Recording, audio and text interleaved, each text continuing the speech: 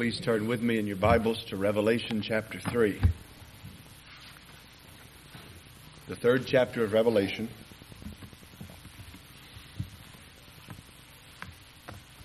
Tonight, after a long delay and absence from these parts, we return to the letters to the 7 churches of Asia Minor, sent by the Lord Jesus himself. Tonight, our consideration has to do with the church in Sardis.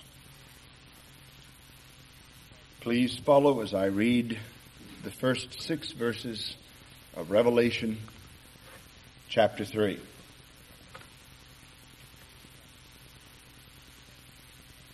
And to the angel of the church in Sardis write, These things says he that has the 7 spirits of God and the 7 stars. I know your works, that you have a name that you live, and you're dead. Be you watchful, and establish the things that remain, which were ready to die. For I have found no works of yours perfected before my God. Remember, therefore, how you have received and did hear, and keep it, and repent. If therefore you shall not watch, I will come as a thief, and you shall not know what hour I will come upon you. But you have a few names in Sardis that did not defile their garments, and they shall walk with me in white, for they are worthy. He that overcomes shall thus be arrayed in white garments, and I will in no wise blot his name out of the book of life, and I will confess his name before my Father and before his angels. He that has an ear, let him hear what the Spirit says to the churches. Please again, let's pray and ask the Lord's help. Lord, I ask you to bathe these words with the dew of heaven. I ask you, our Father, not to give to our church according to its deserving, but that you tonight would overcome our unworthiness and speak unto us and use your word to make us holy, to make us your children indeed. We pray, O Lord, that you would give help to your servant, that you would use the arm of flesh to get glory to the might of your Spirit. That you, O Lord, would take up the slack left in our feebleness. That you would in mercy give heed not to our merits, but in compassion and forgiveness to our sin, you would give heed to the merits of your Son and the great need that we sinners have to hear his word. O Lord, now, for Christ's sake, you, the God of our life's hope, come near in the preaching of your word and work great things in the hearts of those who hear. We ask it in Jesus' name. Amen. Amen.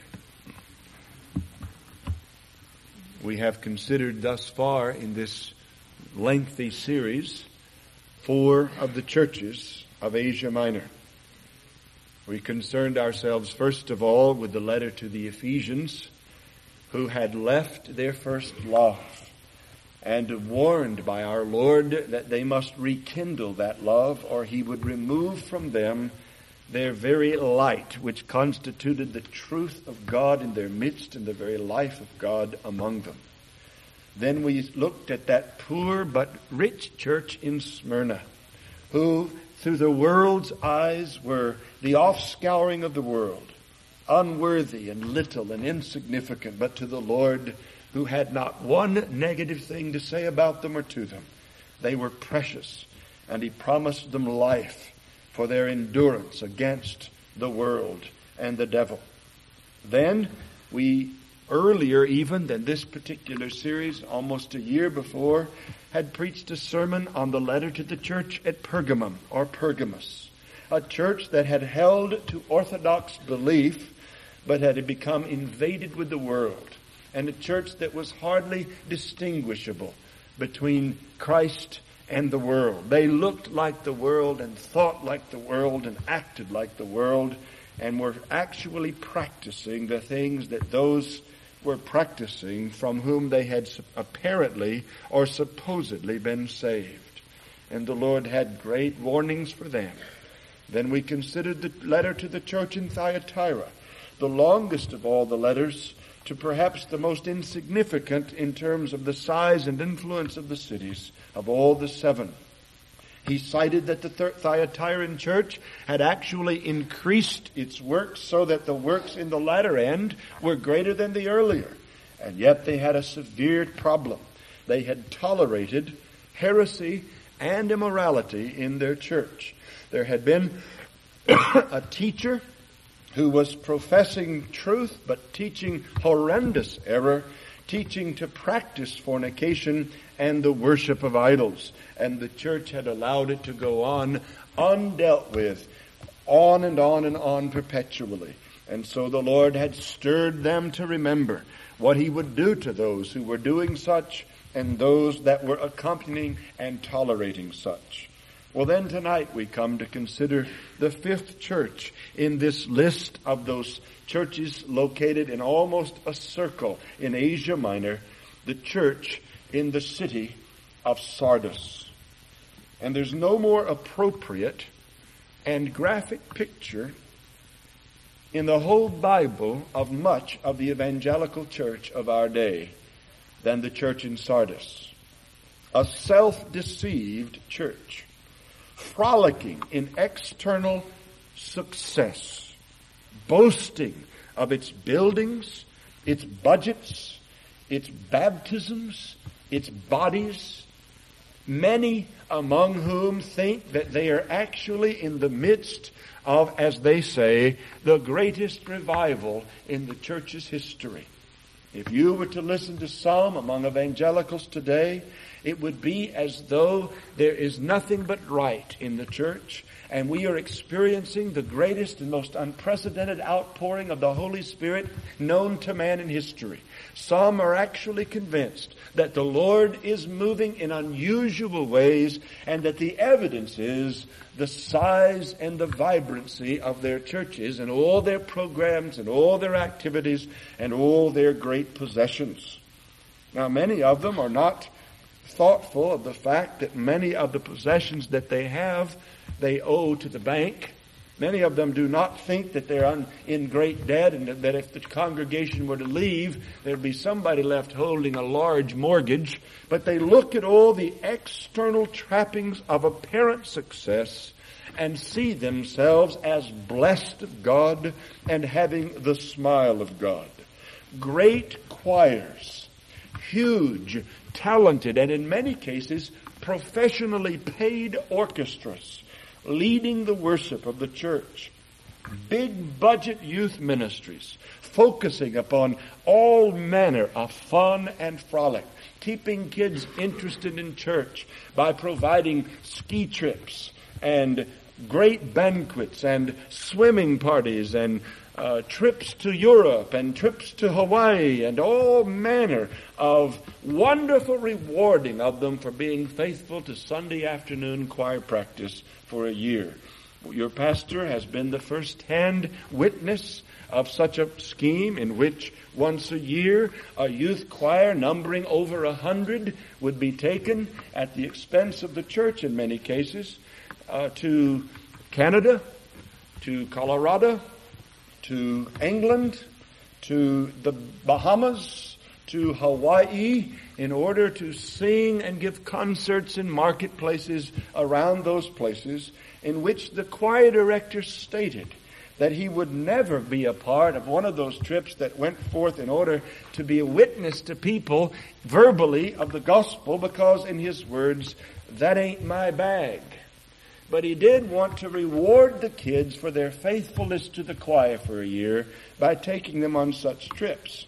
And so it was typical of seeing a bunch of young people, teenagers, high school students, thrilled with their choir, thrilled with the fun they had, thrilled with the hot dogs they ate in the church fellowship hall during, before, and after worship, thrilled with the activities that were typical of their life, never going to church prayer meeting because the church provided fun things for the teenagers instead of prayer meeting, not attending church unless they had a part in the choir, not listening during the preaching, but actually sitting in the choir loft, passing notes, punching and jabbing, looking forward to the time when they could get out and have some fun at the latest backyard swimming party.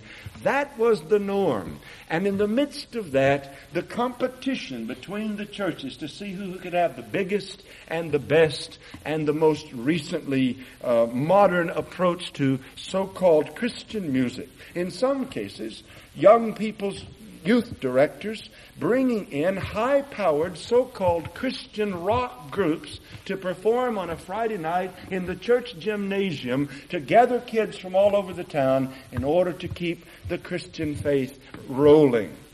That is the look in many places, even in America today.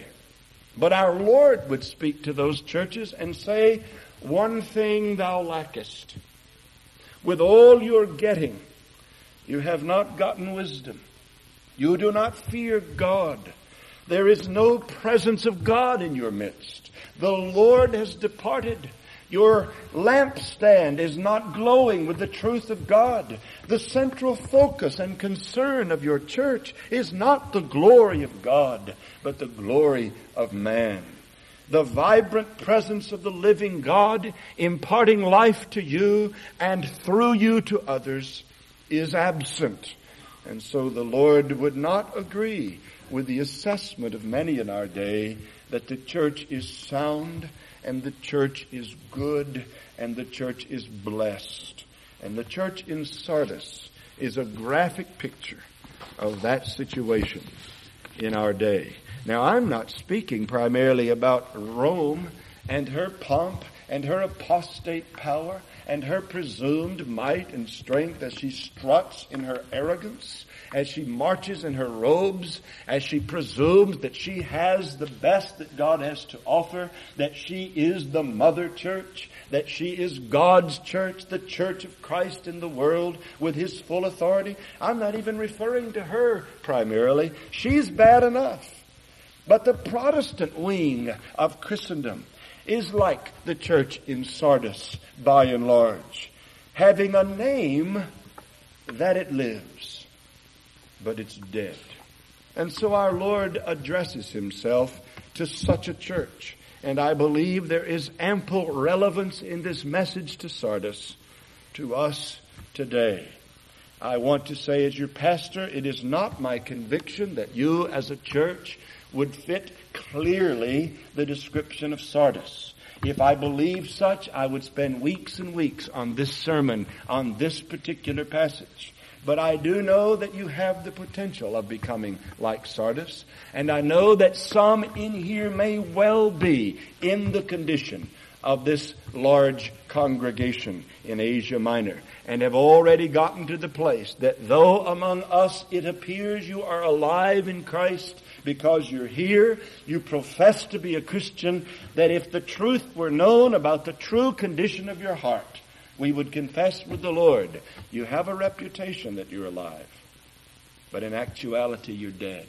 And not knowing the hearts of you, not being privy to the inner workings of your life, I preach this as one who trembles at the possibility that under the sound of my voice may well be some who would fit in the church of Sardis and be the accurate recipients of our Lord's warnings to such. So I trust God will use it to preserve any of us who would be on the brink of moving into that realm of spiritual living death, and that it would be a rebuke to any and an eye-opener to any who have fallen asleep and are nigh on to being lost forever. So I've divided the message up tonight into 3 sections. And here they are. I'll state them in the form of sentences, and then we'll consider them as far as we can get tonight. In the first place, Jesus Christ is the final judge and arbiter of the church's condition and destiny. The first point that stands out as we examine this portion of Scripture is a crucial point, and it is this, that Jesus Christ is the final judge and arbiter of the church's condition and destiny. In the second place, not only is Christ the final judge and arbiter of the church's condition and destiny, but another point stands out in this passage. The church is commanded and permitted to escape the threatened judgment. The church is commanded and permitted to escape the threatened judgment. And then in the third place, the faithful are promised the highest reward. The faithful are promised the highest reward.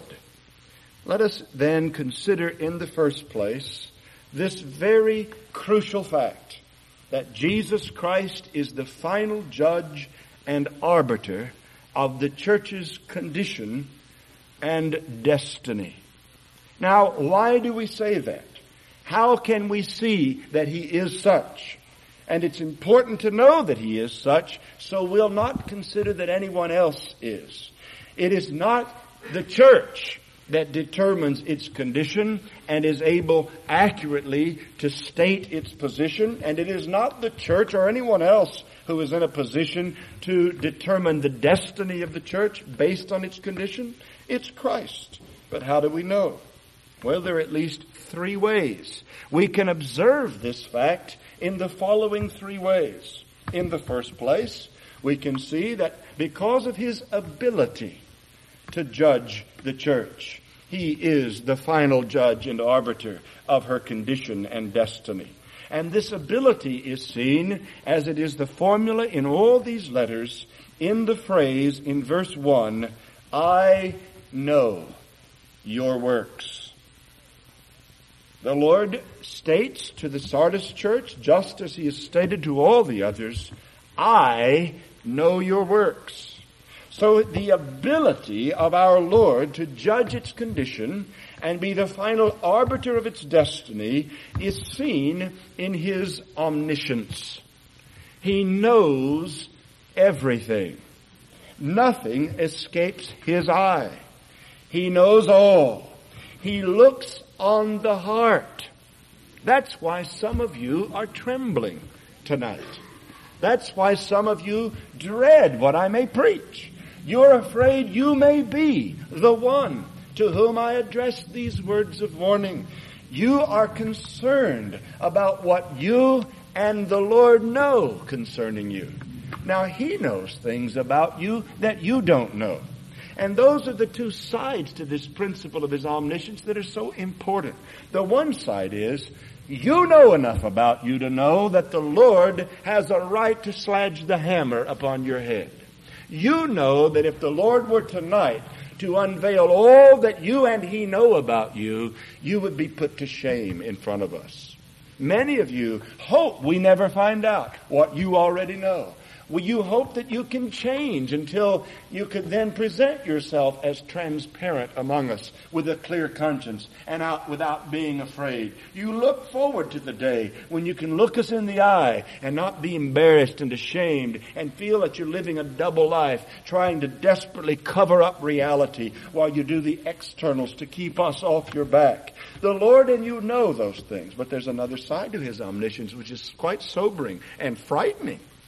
He knows things about us that we don't know. Some of us think we are not in danger of his rebukes and his chastenings.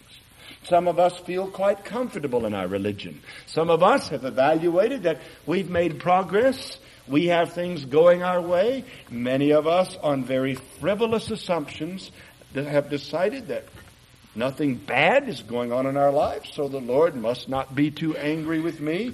We do know areas of sin. We do know unmortified sins in our lives, and we do know things that we're not dealing with as we ought, and yet it doesn't appear the Lord's raised a hand against us. And so we have this thought that we, as it were, are living, and we are prospering, But the Lord knows things we may not be knowledgeable of. He sees what's real. He sees things we don't see. And He's the one, because of His omniscience, the only one who can see it all, who will make the final determination as to what our true condition is and what our destiny corresponding to that condition will be. But the second thing we note in understanding that Christ is the final judge and arbiter of the church's condition and destiny, not only seen in His ability, but also the basis for His judgment. The ability of His judgment found in His omniscience, but the basis for His judgment found in His impartiality. He's omniscient, but He's also impartial. He says, you have a name that you live, but you're dead. You see, He is not judging on the basis of what they or others think about them. He is utterly unimpressed and unswayed by the judgment of man. He does not judge according to his eyes, as the prophet said. He'll not judge according to his eyes, but what he hears he'll judge. The Lord Himself taught us that He acts from what His Father teaches Him. He acts in concert with God's judgment. He judges righteously, according to the truth. He acts according to what He knows to be true. He has no interest in what all the voices around Him are saying. He has no interest in majority rule. He has no interest in the judgment of men. He is unimpressed with them. He is uninterested in them. Others' conclusions are utterly irrelevant to Him. He judges based on the truth of God and the standard of God, and that never changes. And He never flexes from that judgment in the least. The Lord Jesus Christ is utterly, perfectly, consummately impartial in His judgment. And that's the reason He's the final arbiter and the final judge of the church's condition and destiny. That's why we should fear Him and be greatly concerned about our dealings with Him, because the way He's going to judge is not going to be like a blind man who sees things wrong but pretends they're not wrong, who sees things out of line continually in the church but turns the head and tries to ignore them. Our Lord Jesus doesn't do that. Men do that. Men misjudge. Men overreact or underreact. Men apply a wrong standard, perhaps too strict a standard, perhaps not strict enough a standard. But the Lord doesn't. He makes no errors. And when He judges, it's purely on the basis of revealed truth, on the standard of God's perfect righteousness, and that's the way it's going to be judged. And He's utterly impartial. It matters not to Him what a church thinks of itself. It matters not to Him how noble and great the church appears in the world. It matters not to Him how many of the people of God are offended at His judgment. He doesn't care what it's going to cost in terms of flack and fallout. If it means everybody's going to quit the church, that is not the final judge. The Lord doesn't evaluate the cost, first of all, of His judgment. He evaluates the integrity of the name of God. He's not so consumed with what it's going to cost Him when He judges the church. He's consumed for the zeal of the house of God, its purity and the integrity of His own name.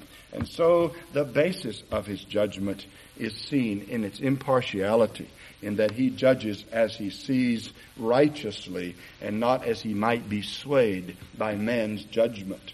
But in the third place, and finally, Jesus Christ is seen to be the final judge and arbiter of the church's condition and destiny in His right to be so.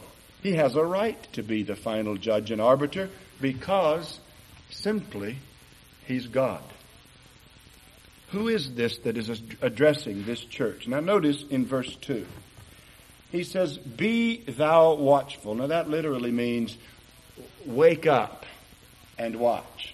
Become watchful. He is addressing somebody that has fallen asleep on the job. It is as though he's walking into a room in which a man is supposed to be guarding a store of jewels, and the fellow is snoring over in the corner. Or worse than that, this particular fellow is in a coma. He is overcome in a death sleep. And the Lord is saying, wake up and watch. Now, that's the address that's given. But read further. And establish or strengthen the things that remain, which were ready to die. For I have found no works of yours perfected before my God. Now that little phrase, my God, in this passage, I believe and have the support of many commentators in believing, is a reference to the intimate relationship between Christ and his Father. This face-to-face relationship that only the Lord Jesus has with God the Father. This is not my God in the sense of what we would say when we say my God. When he spoke to the disciples after the resurrection, I ascend to my God and your God, to my Father and your Father. He didn't say to our God and our Father, because there is a sense in which God is his Father in a way that he is not our Father. And there is a sense in which God is his God in a way that he's not our God. But there's a sense in which he's our God and our Father as well. But it's not identical to the relationship that Christ has with him. And here he draws himself in a very close proximity to the God who judges. My God. Now notice what he said in the first verse. These things says he who has the 7 spirits of God and the 7 stars. Now, what does Christ have in his hands? Well, we believe that this phrase, the 7 spirits of God, is the Revelation apocalyptic symbolic phrase which represents, just as the 7 churches represents in their 7 numerological perfection, all the fullness of the ministry of the Spirit of God in the church. The Lord Jesus has within his hands all the work and the fullness of the Holy Spirit. That's in his hands. He, by his own will, dispenses the ministry and the life and the judgment and the vitality and the help and the presence of God the Spirit among the churches. He has God in the practical application of God among the congregation in his own hands. The Spirit of God is God in our midst. How does God appear among us? In the Spirit. How do we know God? By the Spirit. How do we see God? Through the Spirit. We are a spiritual community. We worship God in spirit and in truth. And it is all of that which resides in the hand of Jesus Christ. He has in his hands the multiplied ministry, life, and aid of nothing less than God among us. It is in the hand of Christ to distribute to the churches all of God that they're going to have and that they're going to know. The Lord Jesus determines that. Now, how in the world could a mere man have such authority? Well, he couldn't. That is because this one is not a mere man. He is the God-man. He holds in his almighty hand the ministry of the fullness of the Holy Spirit, and he holds the 7 stars, who are the angels of the churches. Those things that represent the ministry of the Word of God to the church. Tonight, you who sit here having difficulty heeding the Word of God are at the disposal of Christ as to how much of it you'll hear. It is Christ who decides whether you'll have a pastor. It is Christ who decides what kind of pastor you'll have. It is Christ who decides whether to meet him in his study and help him or not. It is Christ who determines what he's going to preach. It is Christ that determines how well he's going to preach. It is Christ who determines whether you're going to be able to get here and your body's going to allow you to be present. It is Christ that determines whether you can understand what's said, whether you comprehend it, whether your heart will receive it. You're in Christ's hands. The full ministry of God in His Spirit and in His Word rests in the hand of Christ. He says the one that's speaking to you in Sardis is the one who holds the 7 spirits of God and the 7 stars in his hands. No less than God Himself He can withdraw the word from this church as soon as he decides to. And it's over. He can withdraw his Spirit and we perish. You all have witnessed it in the flesh. People die and you can't bring them back. God takes away their breath and they perish, we read in the Psalms. They all depend on Him for their carnal breath. How much more are we sensitive to our dependence on God for spiritual breath? But the moment that God, the Spirit, is withdrawn from a church, the church ceases to be the church of Christ. And it is Jesus who will determine that moment. At any time, brethren, the Lord Jesus Christ can withdraw His Spirit, can cool His Word, can cover it over, and remove it from any church He determines to do so. Does that not make us fear and tremble at His feet? You see, He goes further. Who is it that's going to come upon them? He says in verse 3 in the middle, if you therefore shall not watch, I will come as a thief, and you shall not know what hour I will come upon you. Then he says down in verse 5, in the second part, I will in no wise blot his name out of the book. He has the ability to blot out a name from the book of life, or to see that it stays in the book of life. And then he says, I will confess his name before my Father.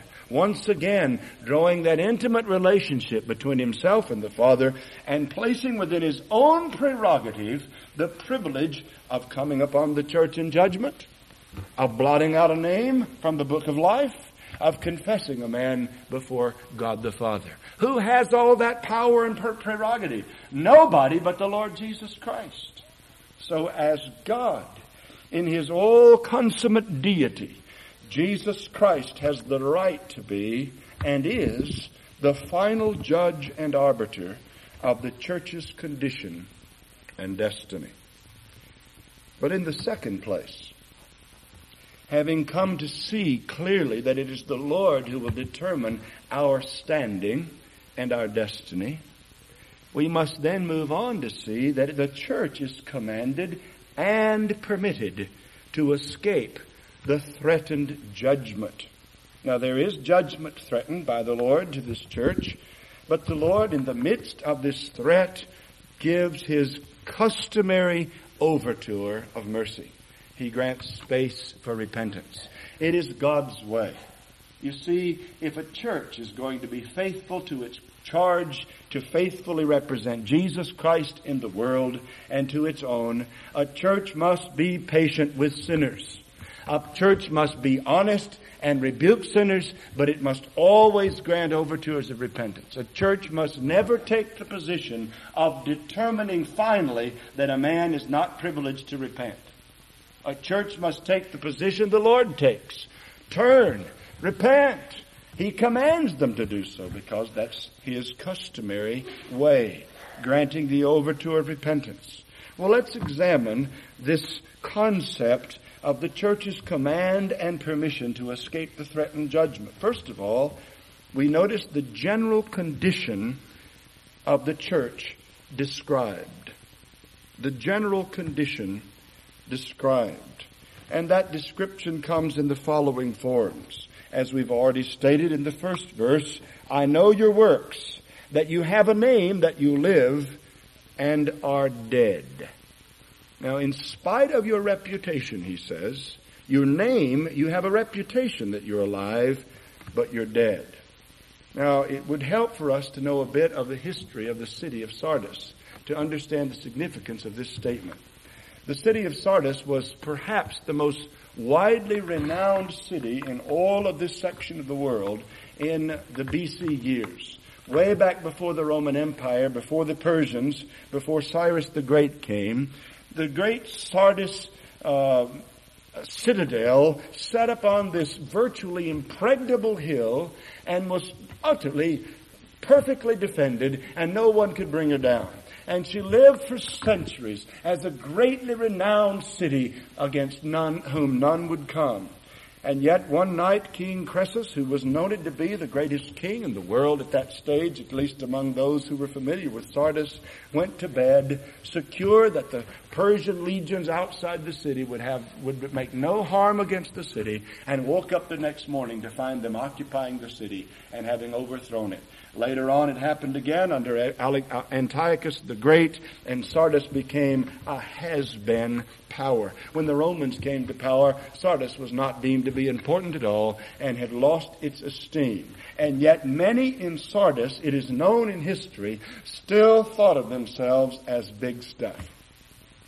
We have on record as late as 26 A.D. the city of Sardis sending representatives to the emperor at Rome, asking that he let them be voted among the cities that they were going to specially honor with the posturing of emperor worship. And they were passed over, and Smyrna was given the privilege, and it was a humiliating defeat for the Sardis people, who still thought of themselves in their past grandeur. And they were known to be a people that lived in the past. And they loved to point back at what they were, and as though they still were. And in that kind of context, the Lord speaks to this church in Sardis at the end of the first century and says, though you have a reputation of greatness, you're just about in the same shape as the city is in compared to its reputation. It used to be great, but it's not great. It's dead. It may have a name that it's alive, but at a moment's notice, someone who wants to, if he has enough thought and power, can come in and take this city. Back in the old days, they had this impregnable rock, and they thought nobody could scale this cliff on this side, and the only entrance to the city was on the south side through a small entrance, and it was easy a child could guard that entrance. An army couldn't come in. But what they didn't understand was that this rock, so-called, was actually highly and deeply compacted mud which crumbled away over the years and over the centuries. Now, the site of Sardis has nothing but a few remaining ruins, and it's much lower than it used to be because the very impregnable rock they used to stake their confidence on is eroded and disappeared. Now, the Lord, back in those days, it's almost like an equal analysis. In the old days, the city of Sardis sat on this hill and said, nobody can touch us. But the Lord knew that they were just one king away from utter destruction. They never thought it. Went to sleep, and we know that Cyrus and his army came in at night like a thief. And the king woke up the next morning, and the city was already fallen. Nobody expected it. They didn't watch. They didn't look at that side of the city. They didn't think anybody could come up. Antiochus the Great sent his army in one at a time up the cliff. All night long. And conquered the city. Because they had a little watch out here on the only entrance. They based their confidence in their past glory. Nobody had ever been able to attack them and throw them down before. And here they were, sleeping on the job, not watching. That's the picture. And the church is being seen by the Lord in the same way that this city's history testified against it. In spite of your reputation, you're dead. You have not the life that you believe. Now notice, the Lord is not stating that their physical life is out. Apparently, this church was doing fairly well by man's judgment.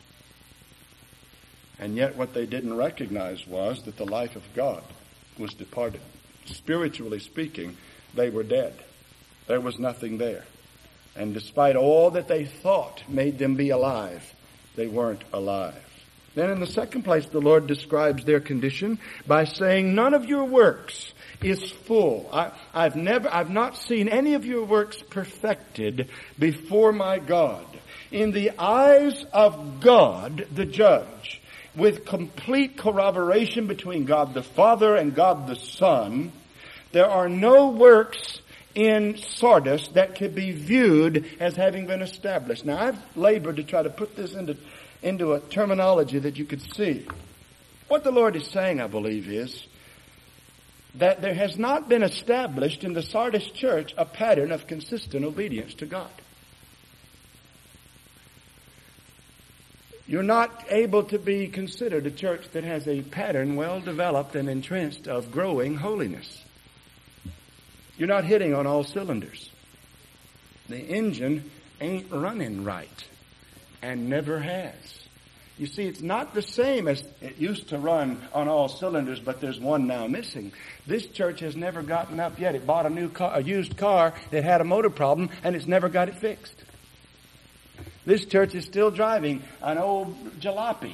And it started as a jalopy, and it's not fixed anything completely. Oh, it's had a few mechanics check out this and work on that and replace the plug here, but the mist is still there. The church has never gotten to a point in which, as an army of God, it is known by its testimony of integrity and righteousness in practice, so that the city would look at it and say, one thing about those people, they're the people of God. They don't compromise truth. When these people give you their word, they keep it. When these people do work in the community, they act like Christians. Sardis had not arrived at such a point. None of their works were complete. This is contrasted with Thyatira, when the Lord said, your latter works are better than the first.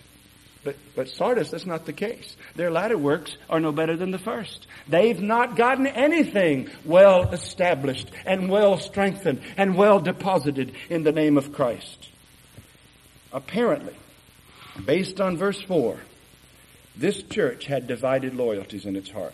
Look at verse 4 with me. He says, you have a few names in Sardis that did not defile their garments. So apparently, this concept of defiling garments is the heart of the issue. The vast majority of the people in the church in Sardis have defiled their garments. A few have not. Well, what does that bring up in our thinking? Well, turn with me back to the book of Jude, just a couple of pages back.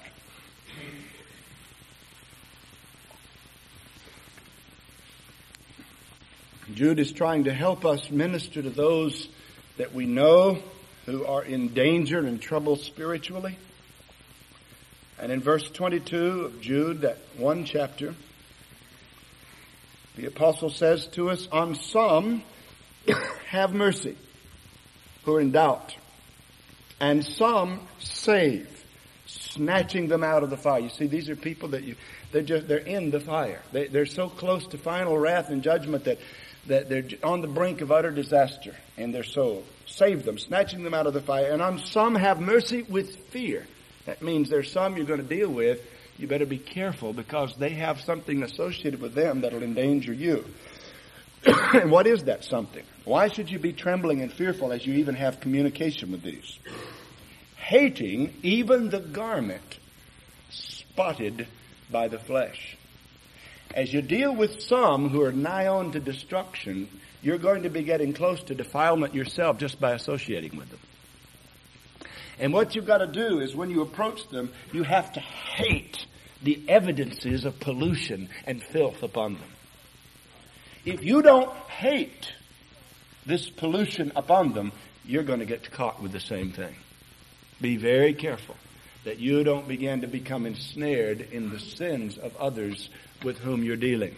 You must come with a perspective that you hate the defilements, the garment that's spotted by the flesh. Now here, this word garment was known to be the inner garment next to the body. And this was the garment that would accept any of the sores and the drain from putrefying sores off a body. And you think about the oozing of the sores onto this garment, and you don't want to touch it. And what he's describing here is the garment spotted by the flesh. He's talking about a person who professes Christ, whose life is so impregnated with the diseases of various unmortified sins in his life that he is spotted with like leprosy, with like oozing sores by that which is associated with this world and not by the things of Christ. The contrast is drawn in Sardis between those whose garments are defiled and those who are arrayed in white garments. That's the contrast. You either are arrayed in white garments or your garments are defiled. What's the condition of the church in Sardis? Their garments are defiled, stained. And we're to hate even the spotting by the flesh. We're not to love or be comfortable around those in our midst whose lives bear the mark of the infections of the world. You are not, as a church, to allow a worldly man to feel comfortable in your presence being worldly. It's sin for you to let men think they're doing well while you tolerate uncleanness in them that you know about and don't rebuke. You're not helping them by letting a man who has fallen into all sorts of temptation get by with a shallow joke in your presence. You ought not to tolerate such a thing. You ought to look him straight in the eye and say, man, if I were in your shape, I wouldn't joke about anything. It's a lot easier, isn't it, on your place of business to be offended. And as many have testified here, it bothers the heart of a Christian to hear the name of the Lord spoken blasphemously in his presence. It grieves our soul. But brethren, what about one of your brethren who has a spot on his life? And you let him act around you as though there are no problems because you want him to be comfortable. You're hoping to win him. You're hoping not to offend him. But what are you doing? You're helping secure him in his sin. Because if he can get along with the fellowship without the rebuke of countenance and the raised eyebrow and a word of warning, he's going to gain confidence in his sin. You must hate that garment. And you must deal with it. These people apparently had still remaining divided loyalties between a testimony for Christ on the one hand and a heart's infection of the world and its things on the other. Their garments were defiled. And that's why their works had not come to be fulfilled. You see, a lot of folks and a lot of churches start out and hear the gospel and they pray for holiness and they start working toward doing right. But they don't radically remove the things of this world's influence that can choke off their faith. They want to have both. They do want the best of God, but they also want the best of the world. And what they think is that they can juggle the two and maintain their equilibrium. But what happens? All too often what happens is that the cares of this world and the pursuit of riches chokes off the word. The same word that they loved in the beginning. The same word that they heard and received in the beginning. The word they testified to believing when they joined the church. The body of faith which they embraced when they embraced the confession. But what have they done? They've allowed those little foxes to live in the vineyard until they've spoiled the grapes. They've not dealt with the little things. The things got bigger. They saw a change in a mole. They didn't get it tested. They didn't get a biopsy done. And they've let it grow into a raging cancer. They saw some evidence of a spot, and they didn't eradicate it and excise it. They allowed themselves to try to play both ends against the middle. And now they have Jesus Christ looking on them and saying, "You've died. You're dead." You see what happens? The reason some of you have yet to get to that place where you can have some mark of consistent holy living.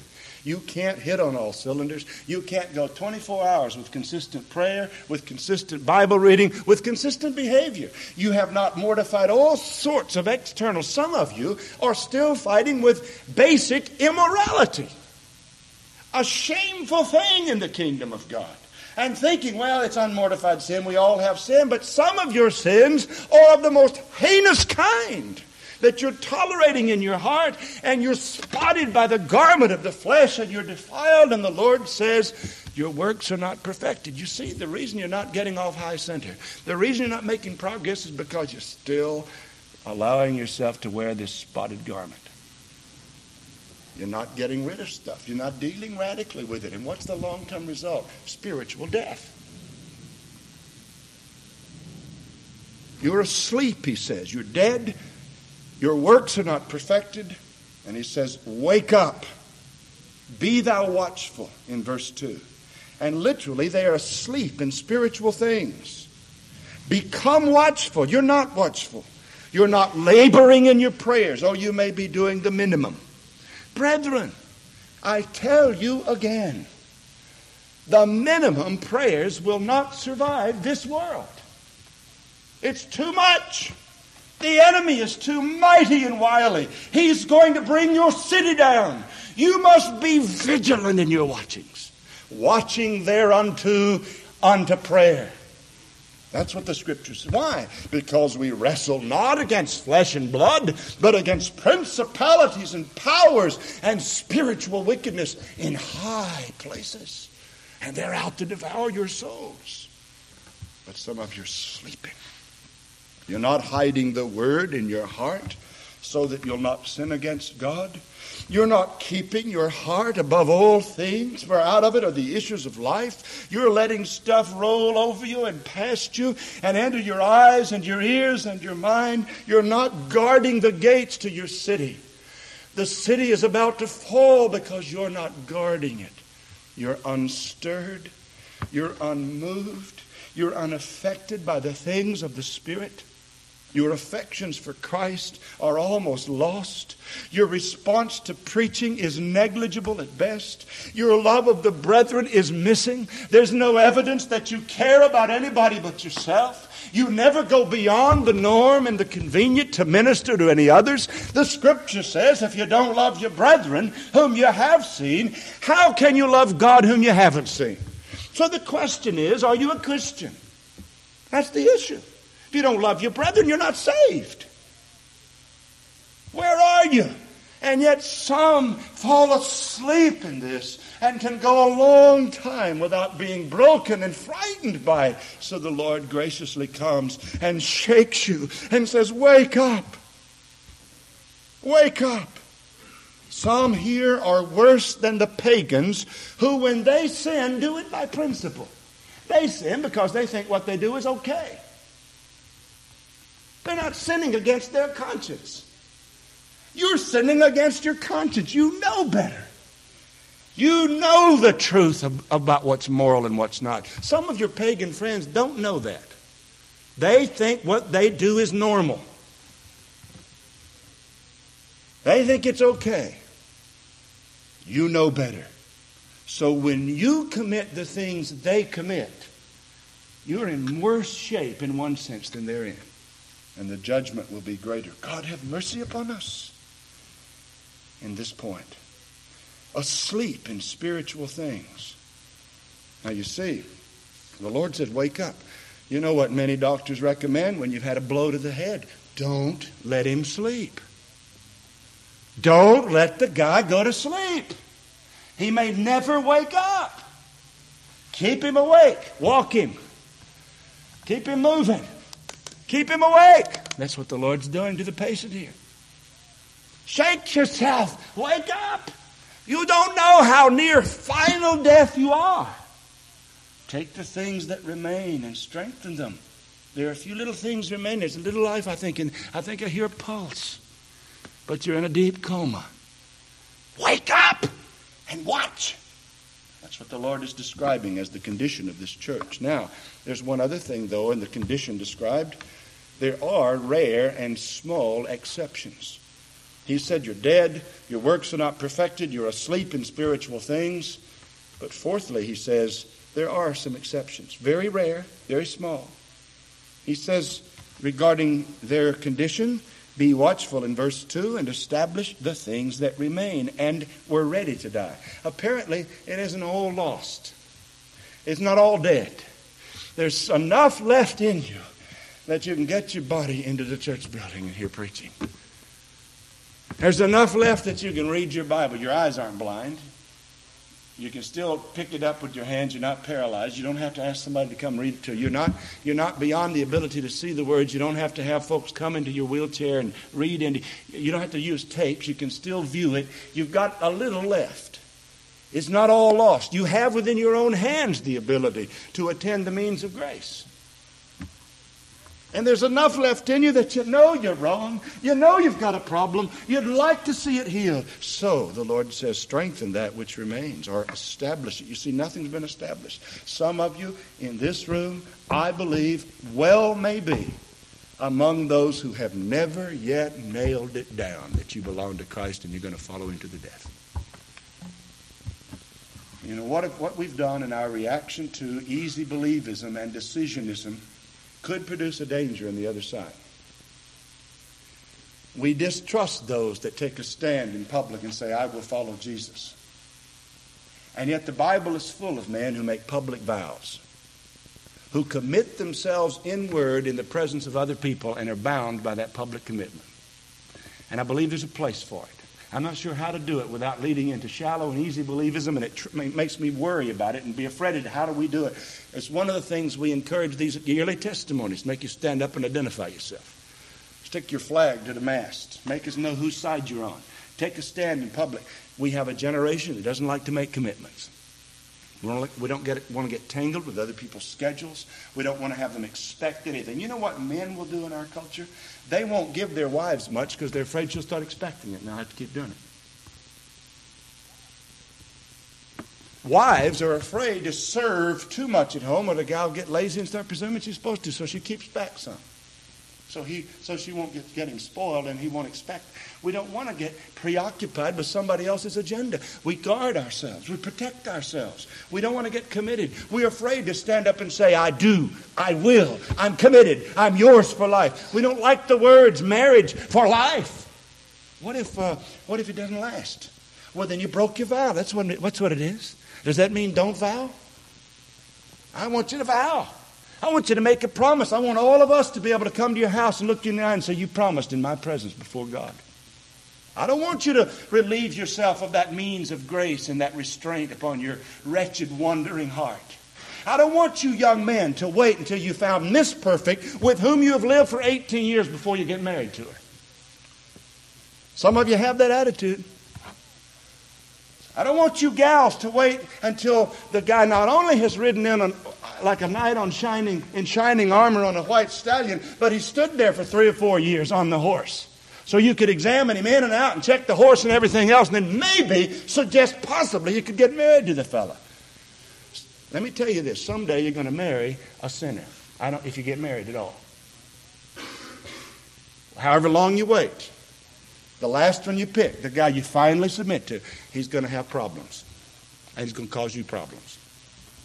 You want to get married, just get used to that now. Minimize them, but you marry somebody that's got problems, because that's all you're going to have. You gals and you guys do the same thing. Quit being so Mr. High Up and Mr. False Pious. Marry somebody like yourself. Well, I'm talking about the principle of commitment. A word that's lost its meaning. People are not committed to their word. You say, I'll see you at noon, and if you don't show up, you feel no compulsion to call and say, I'm going to be late. And if you are late, you feel no compulsion to call and say, would you forgive me for making you wait? You assume they're going to understand because you live in a society that way. That's not right. But you don't like to have commitments that are binding. Well, God expects commitments that are binding. You see, there are some things that remain, but they're about to die. And they're about to die because we haven't countersunk the nails. When I was putting in some structure in my house in several instances because I don't trust my carpentry and I'm not sure I know what I'm doing, I read the book and I do it. I leave the nails out a little bit because I want to go back and read it again next week and see if I want to remove those things. I'm not confident in the results of my work yet. Now, a good carpenter who knows what he's doing, if he's ready to put up the final thing, he puts it in, nails it up, countersinks it, it's over. I want another shot at this later. I'm just afraid that if I get overcommitted to this thing, it'll turn out to have been a mistake, and then I can't get the nails out. Some of you live that way. You're so scared to say, Lord God, by your grace, I will die for you. You're scared, well, what if I'm overcommitted?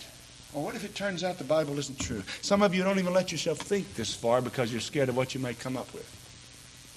Strengthen, establish what little is remaining. Get it nailed down. Take your stand. Stand up and say, I've blown it. I've been asleep on the job. I'm in great danger, but at least today I take my stand for Christ. I want to stake out my claim on Christ. I call upon God in the presence of the church to preserve me and straighten me out. I have no other place I want to be and no other God to serve. I'm the Lord's and He is mine. Where is that kind of unreserved commitment in our day? And I'm speaking to a church that could be listed among the few that remain. And in that church, there's an absence of it. There's a fear of making mistakes. Maybe it's because your daddies were on your back all your life and you just got so gun shy you don't want to do anything wrong. I don't know what the reason is, but it's sin. The greatest mistake you'll ever make is to live so as never to make a mistake. You'll never get anything done. I'm not talking about be reckless. I'm just saying, brethren, this shy, fearful, timid approach to life ain't going to get you no place except to sleep on the job. Well, there are exceptions to the rule. Oh, the dreadful state of a person who has heard the truth, who knows it, and cannot stir himself to do anything about it. The gospel is no longer a delight. Hell is no longer a dread. And the man knows it. The woman knows it. But is so dulled off to sleep by his cares in the world that he just can't get up and do anything about it. What a pitiful sight that is. We have a lot of that in our time. In good churches we have that. What about you? As the Lord describes the condition of a church, of a people who have heard, they have received, they know the truth. They have enough insight to know they've got problems. But as the sluggard who will not raise his hand from the dish to his mouth, you simply will not do the things accompanying your peace. The scriptures are filled with commandments like this. Save yourselves from this untoward generation. How do you do that? Oh, wait, I thought salvation was all of God. It is. Well, then why did God say save yourselves? Because you better save yourselves or you're going to perish. But, Pastor, that's not consistent with my theology. Yeah, but it's consistent with your eternal destiny and your eternal safety. You don't save yourselves, you perish. I don't understand what you mean. This is double talk. It's biblical talk. And the Lord says, save yourselves. How do you do it? Well, first of all, you better get out from among those who are living like this. And I'm not talking about quit your job, leave your husbands. But you've got to develop in your spirit such a resistance to the way they live and the way they think that every time you hear it and see it, it makes you sick at your stomach. Do not learn to insulate yourself so it doesn't bother you. Brethren, let it keep bothering you. Increase it. Be miserable around sin. Let it become something that makes you long for heaven. But you know what happens if you learn to live in peaceful coexistence with sin, and because it's so uncomfortable to have to deal with it all the time, you insulate yourself so it doesn't bother you so much anymore? You won't need heaven so much. Christ won't be so precious to you. And you'll find yourself in comatose condition, barely able to hear the words of one standing over your sick bed saying, "Do you hear me? Move a finger if you hear me. Do you hear me?" You may say, well, if the Lord knows I'm in comatose state, why doesn't the Lord wake me up? That's what He's doing right now. Do you hear me? What are you going to do? You heard. You know. I don't need to search any consciences in this room. You know where the Spirit of God puts His finger. You know that it came right to mind. You live with this thing on your mind. You live surrounded by this unmortified sin, and your whole life is dealing with that thing. You're either worried about it, fretting over it, or trying to get away from it. It's on the brain all the time. You're preoccupied with it, aren't you? The Spirit of God points it out to you.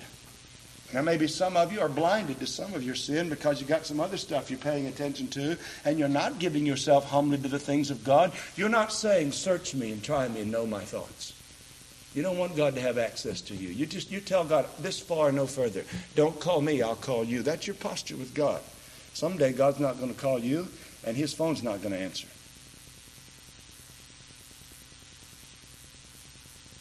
The condition of a person who knows that his state is in danger, who knows the truth, and will not stir himself up to straighten out the mess, is a dreadful condition. How many of you sit in this room tonight and it's been a long-term pattern that you simply don't care anymore about righteous things? The church is something that's maybe a little bit of a habit. Now, where you are is you don't want to lose it. You're scared. You're scared that God has left. You're scared that you are going to perish. And so that's why you're here tonight. You wouldn't be here if you didn't hope there was some hope for you, right? But you see, the Lord looks at you and says to you, you strengthen what remains. You stir yourself up. You get off the stick. You get busy with this thing. Don't just sit back and say, I admit I've got problems. I know I've got sins. That's not enough. Repent. Strengthen. Establish. Get yourself stirred. If you know you've received a blow to the head, don't lie down and close your eyes. You may die. Walk. Splash water on your face. Do what it takes to save yourself from the stuff that's drowning you. There's a man that comes to Jesus saying, what must I do to inherit eternal life? Sincerely falls at his feet and cries out to him. And the Lord says, one thing you lack. Go sell what you have and give it to the poor and come and follow me. The failure of that man to go sell what he had sent him to hell. It wasn't the failure of God in saving. Biblically, my Bible's clear on it. It was the failure of that man to make a simple human transaction of selling his goods, which would have saved his soul. Pastor, is that salvation by works? No. But it never is salvation apart from them. And some of you have things that have a grip on your spiritual throat. And you're barely able to breathe. And you're almost breathing your last. And you have within your own power the ability to move the hands and the grip off and to get up and get away from it. And you keep lying there because somehow you've learned there's a bit of pleasure in the grip. Most of you are old enough already to know that there's nothing at the end of this rainbow you've been chasing. You've had enough of it to know it never does satisfy. I could list anything this world has to offer, and in some way or another I've tasted most of it. And it's just not what it's all cracked up to be. It isn't what I'm looking for. I've had it. Most of you have. Your garments are defiled because you've been negligent. You're nigh unto death. The Lord is merciful, saying, turn and repent. You have the permission to turn. You're given the opportunity to turn. You're commanded to turn. And there's a great warning waiting upon you if you don't. What will you do? Some of you still hope that somehow you can limp to heaven like a child when God is asking of you to be men. You're hoping that somehow the war will not come near to your village. The enemy will not approach your town and won't bomb you. Maybe you can lay on the outskirts of the battle and the medics will carry you in on a stretcher and you'll finally make it to heaven without lifting a finger. I tell you, don't bet on it. Find the theology that is biblical in Pilgrim's Progress and bind it to your conscience. The road to heaven is filled with bypaths and pitfalls and dangers, and very few make it all the way. The way is compressed and narrow. Few find it. And some enter into the outskirts of it, and some get into parts of it. But when the pressure comes, when the afflictions come, when the trouble arises, when radical mortification is called for, they shrink back. Then after the things have blown over, they try to get in again. And then the pressures come, because it's the nature of that narrow way to put pressure on. And you keep imagining that somehow you'll enter it one day and there won't be any pressure. It never will be that way. filled with problems, filled with opposition, filled with terror, filled with pressure, and it's in your hands, brethren. It is in your hands. What will you do to save your soul? Strengthen what little you think is remaining and move it on. Get off your duff. Get business for God. Make a conviction. Make a commitment. Cry to God. Ask for grace. You have not because you have not asked. And if you've been asking the Lord and you don't have it, it's because the Lord is saying, you're drawing near to me with your lips, but your heart is far from me. What you're saying with your mouth is not what you truly mean with your heart. You don't really want everlasting blessedness in the presence of God. You want temporary relief from an offended God so you can move on with your pursuit of the things of the world. That's why you're still frustrated. That is your problem. That's why you're still not making it. And the Lord is being gracious. If you can hear the small voice that's barely able to squeak into your dulled heart, you're dead. But there's enough left that you can get up and save yourselves. Get up. Some of us who bear witness to men on a regular basis, and some of us who preach regularly to the souls of men, knowing our own weakness, we would delight in the privilege to be able to come out and impose under your heart the motivation to do what it takes to save yourself. If we could stick it in you. But we can't. But we rest in confidence that God will use the means He's appointed in the preaching of His Word to save sinners, to strengthen weak Christians, and to set them up in a regular pattern of obedience so that the Lord would never have to say to our church, I find none of your works perfected. You think you're living, but you're dead. May God help us as a church and as individuals not to get to that, to be vigilant, not to have to be wakened out of our sleep. But if any of us are there, may God have mercy on you and awaken you tonight and free you from your slumber before the enemy comes in and cuts your throat. And before the Lord comes and casts you away. Let's pray.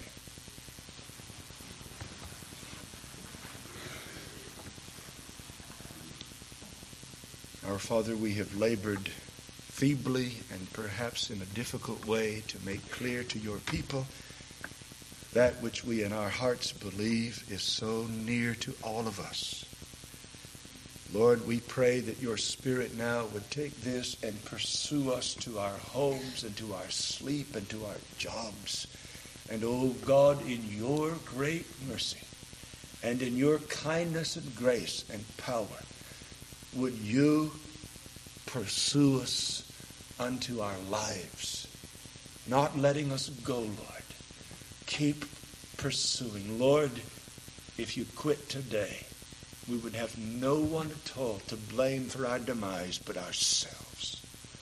Lord, in mercy, stir our hearts tonight to be honest with ourselves and before you, and give us the grace to do what we must do to save ourselves from this generation.